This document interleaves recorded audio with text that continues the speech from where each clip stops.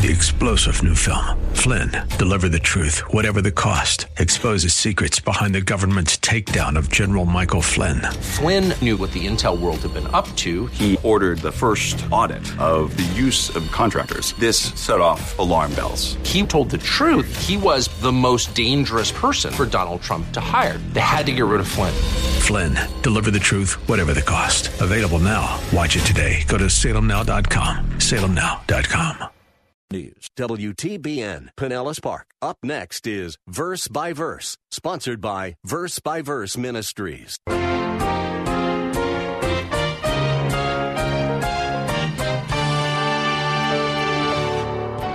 See, if you are convinced that your request is consistent with what Scripture says is the will of God, then you must not quit.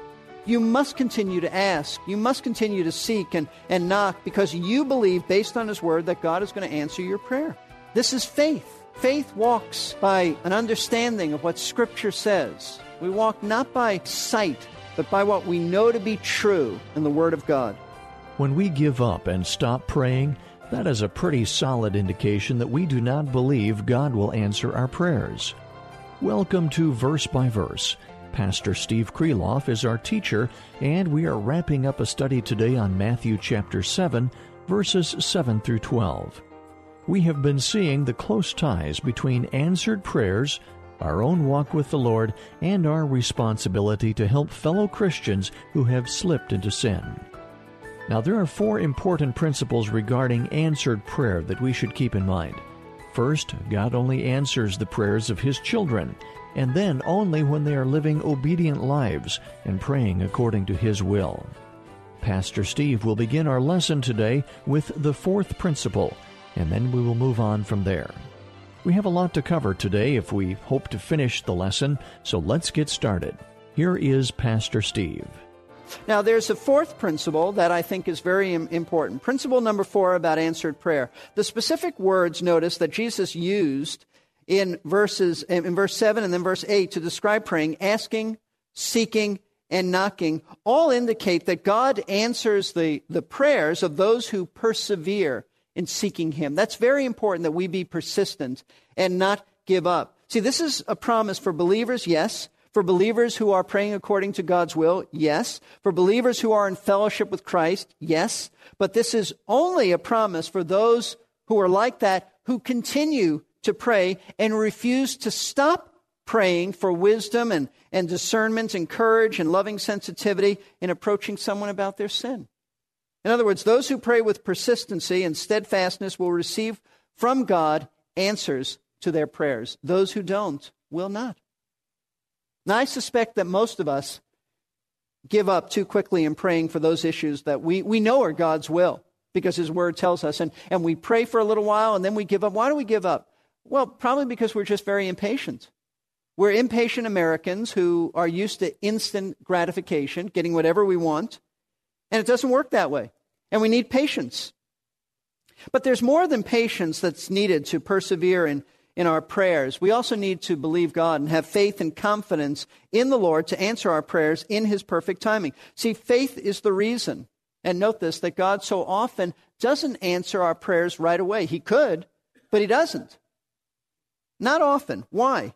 Because He wants to deepen our faith. He wants to cultivate our faith. And He does this by putting us in the place where we are forced to keep leaning upon Him. You come to the end of your own resources and you say, Lord, I know this is the only way that this will ever happen. I need your wisdom. I need your prayers. I need your help. I need your compassion. I need your love. I can't do this without you.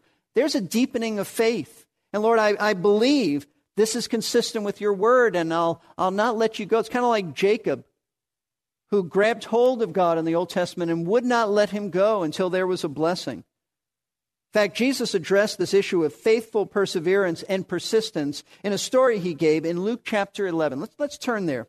Luke chapter 11, which is a parallel passage of what we're studying in Matthew 7. Now, whether the Lord gave this teaching at a separate time, or this is the same time and Luke is just recording it in a different way, we're not sure. But added to Luke's account is a story Jesus gave beginning at verse 5. He said this, Then he said to them, suppose one of you has a friend and goes to him at midnight and says to him, friend, lend me 3 loaves. For a friend of mine has come to me from a journey, and I have nothing to set before him. And from inside he answers and says, do not bother me. The door has already been shut, and my children and I are in bed. I cannot get up and give you anything. Jesus said, I tell you, even though he will not get up and give him anything because he is his friend, yet because of his persistence, he will get up and give him as much as he needs. And then, in Luke's account, he says, so I say to you, ask, and it'll be given to you. Seek, and you'll find. Knock, and it'll be open to you. For everyone who asks receives, and he who seeks finds, and to him who knocks it will be open. Now, what's the point of the story? Let me tell you what it's not. It's important that you and I understand that the Lord is not saying that God is like this man's grumpy friend. This is a grouchy man. Of course, we understand being woken up in the middle of the night and all of that, but he's a grumpy man. And the Lord is not saying, look, if you just annoy God enough, He'll give you what you want just to keep you quiet and get you off his back. He'll reluctantly give you this. No, that's a pagan view of God. We've already seen that in previous study in the Sermon on the Mount. That is not the way God is.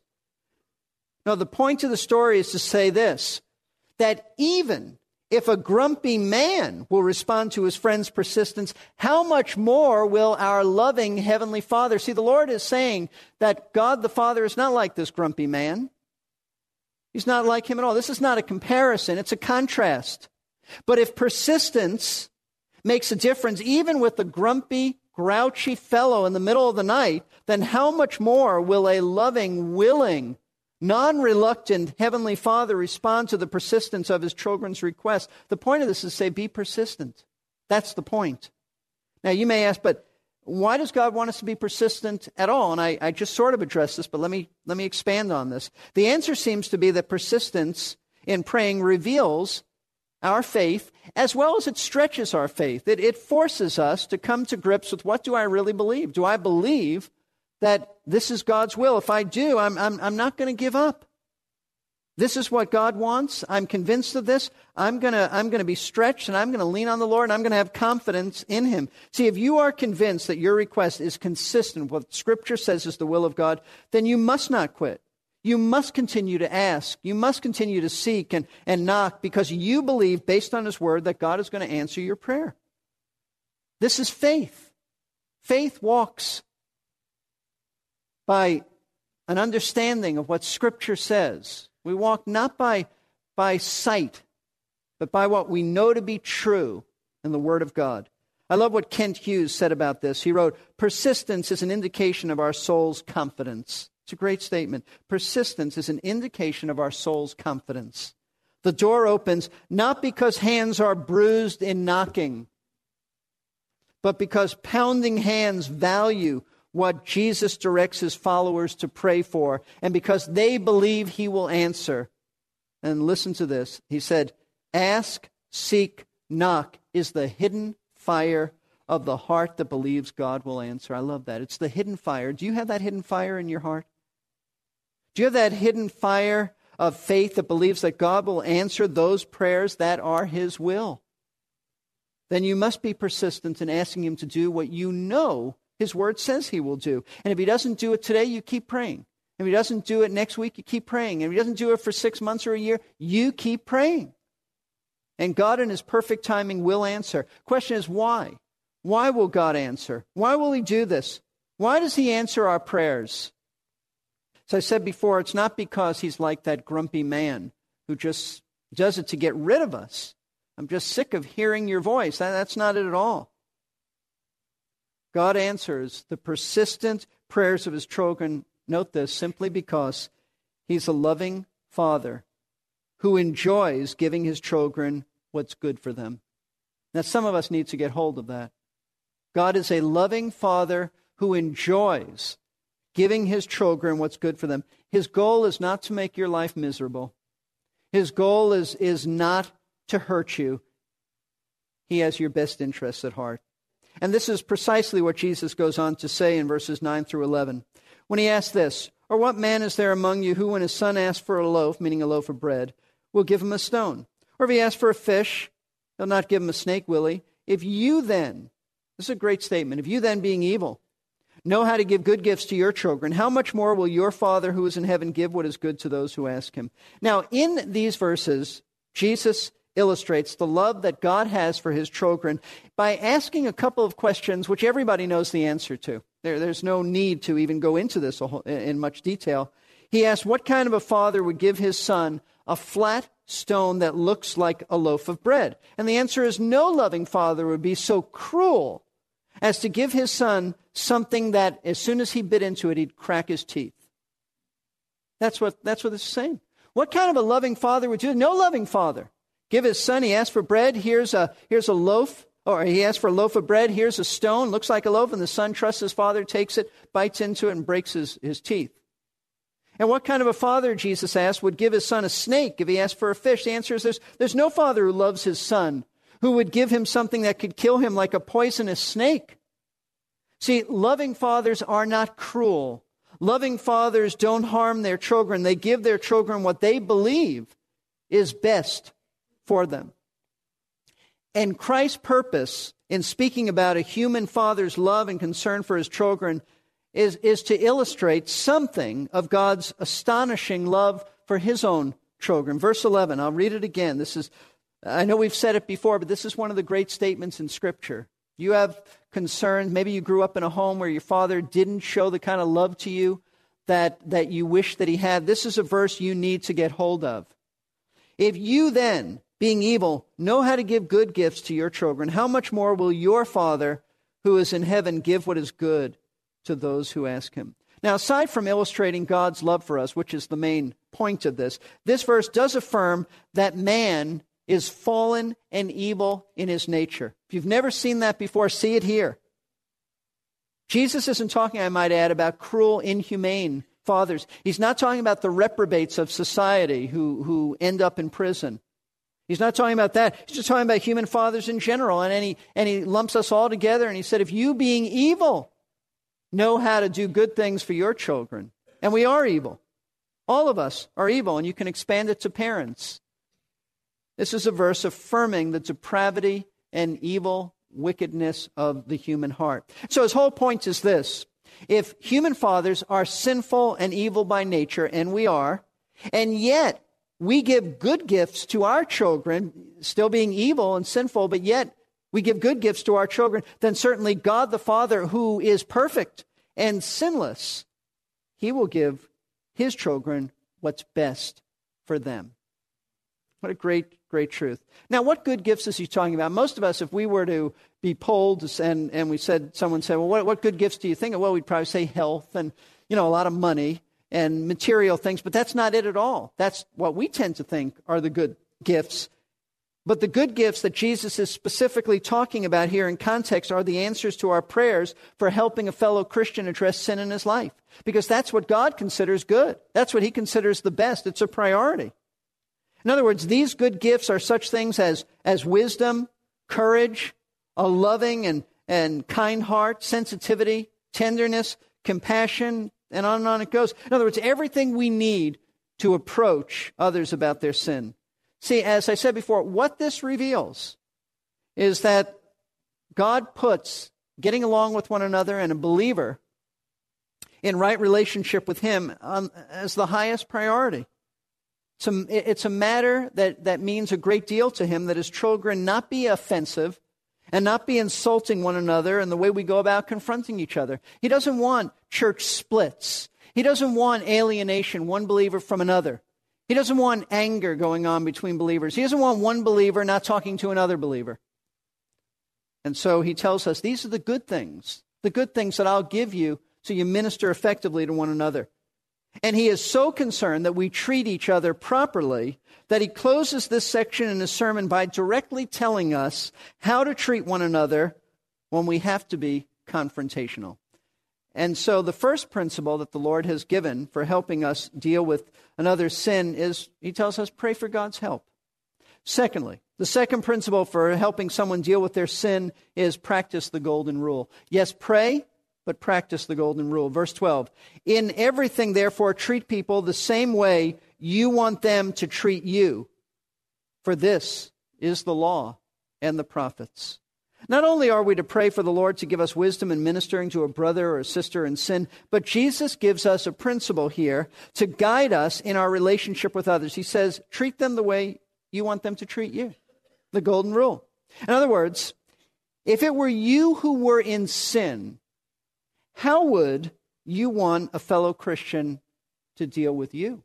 That is exactly what he's talking about. If the shoe were on the other foot, how would you want them approaching you? You certainly wouldn't want them to be abrasive, cold, blunt, tactless, condescending, self-righteous, insensitive. You wouldn't want someone to approach you and deal with you that way. You'd want him to treat you in such a way that you knew that he loved you, and you knew that he was concerned for your spiritual welfare, and you knew that he was willing to help you work through this problem, that he could counsel and advise, and he really cared about you. And then Jesus said, if that's true, and it is, then that's exactly the way that you must treat others. The same way you would want them to approach you if you were in sin, that's how you're to approach somebody else who's in sin.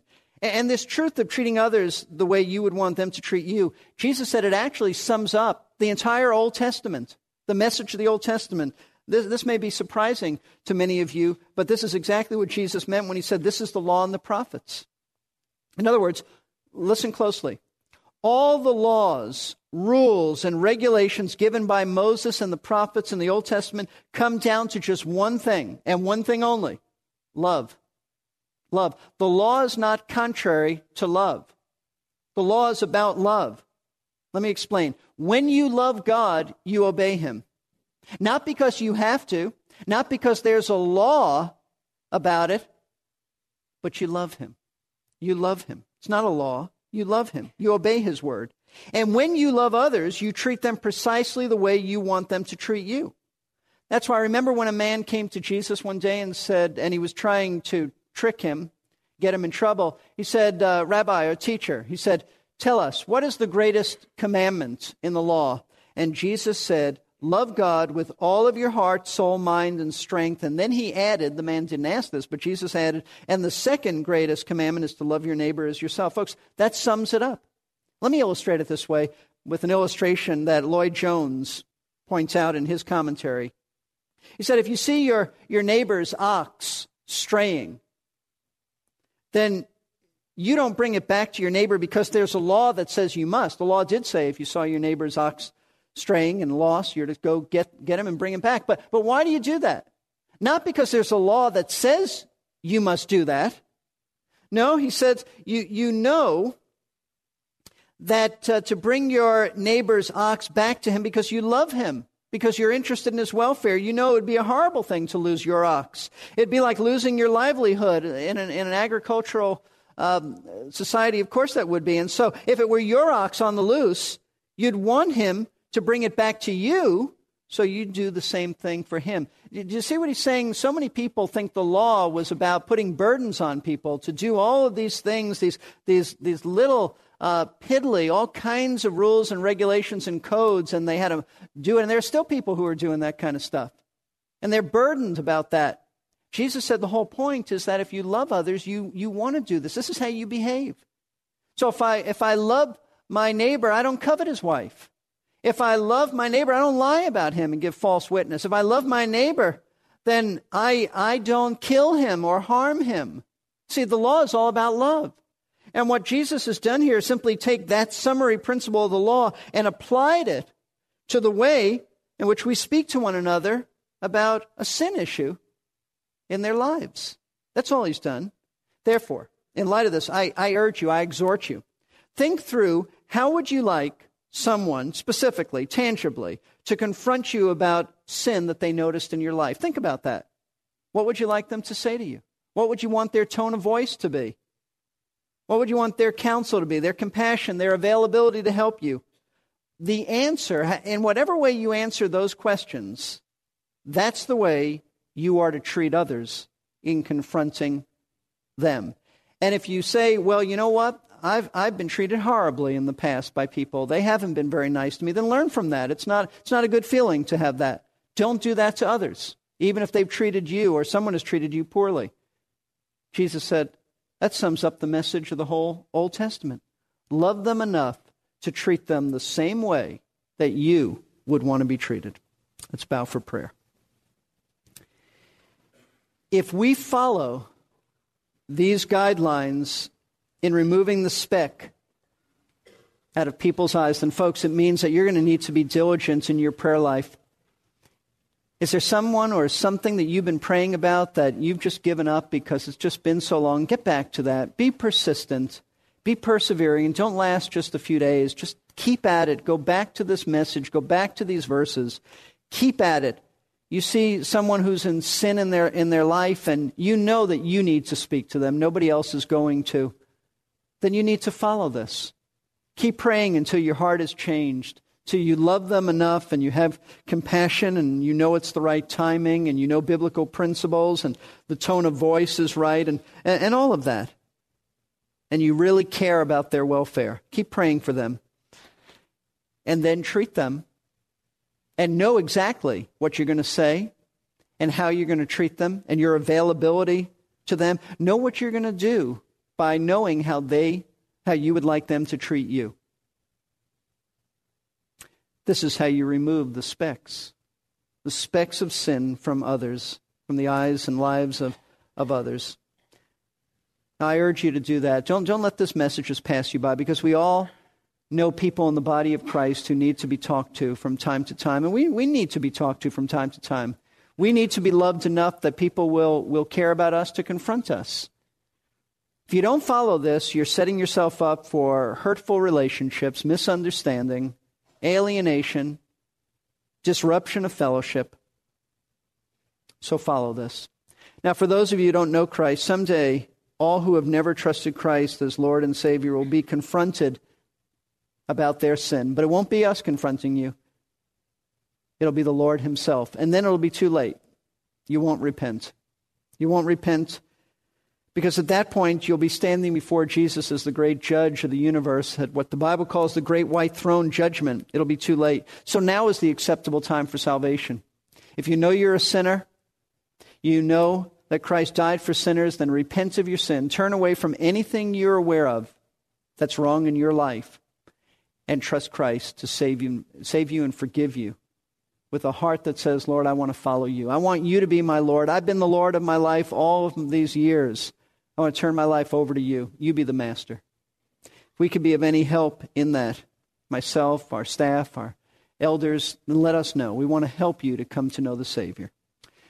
Father, thank you for this, your word. Thank you for a portion of Scripture that addresses this, Lord. And we need help in this area. Lord, some of us don't know how to get along with one another, how to deal in a compassionate way with someone who is in sin. And sometimes we just tend to turn away and not want to face the awkwardness of telling them that this is wrong. But if we really love them, Lord, we won't turn away, because faithful are the wounds of a friend. The kisses of an enemy are deceptive, deceitful. We'll tell them everything's all right when it's not all right, or just be silent. Help us to love each other enough to want to help each other. And Lord, I pray that you'll work in all of our hearts, that our prayer lives would be deepened and our compassion for others will be deepened, and that we'll put this into practice. Not speaking to someone outside of the picture about a brother or sister's sin, but speaking to you and then going to them. So I pray you'll apply this to our lives. I also pray that you'll work in the hearts of those who don't know you, that they'll see their need for you, and that you'll bring them to repentance and faith. We pray this in Jesus' name. Amen. Amen. We absolutely need God's help in order to be help to our friends. Isn't it good to know that God has promised to provide that help as we live for Him and ask for it with persistence? It is good to have you with us in our class today. You have been listening to Verse by Verse with pastor-teacher Steve Kreloff of Lakeside Community Chapel in Clearwater, Florida. Pastor Steve has been serving for over 27 years at Lakeside, and these daily classes are an extension of his teaching ministry. If you would like to hear today's lesson again, please visit our website, versebyverseradio.org. You can either listen online or download the audio file to your computer. We also offer a free podcasting service and a complimentary newsletter. In our next verse-by-verse radio Bible class, Pastor Steve will continue our series of lessons from Matthew. I'm Peter Silseth. I hope to see you then.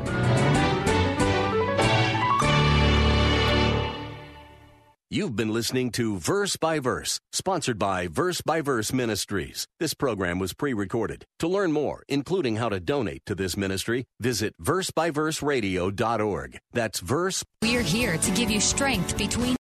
3-star General Michael J. Flynn, head of the Pentagon Intelligence Agency, knew all the government's dirty secrets. He was one of the most respected generals in the military. Flynn knew what the intel world had been up to. He understood its funding. He ordered the first audit of the use of contractors. This set off alarm bells.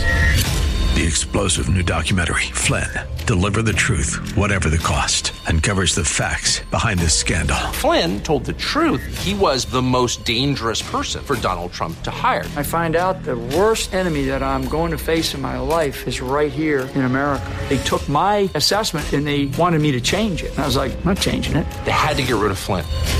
With in-depth interviews, archival footage, and never-before-seen personal records of the man behind the headlines. I just felt like I was drowning. Flynn, Deliver the Truth, Whatever the Cost. Available now. Watch it today. Go to salemnow.com. salemnow.com.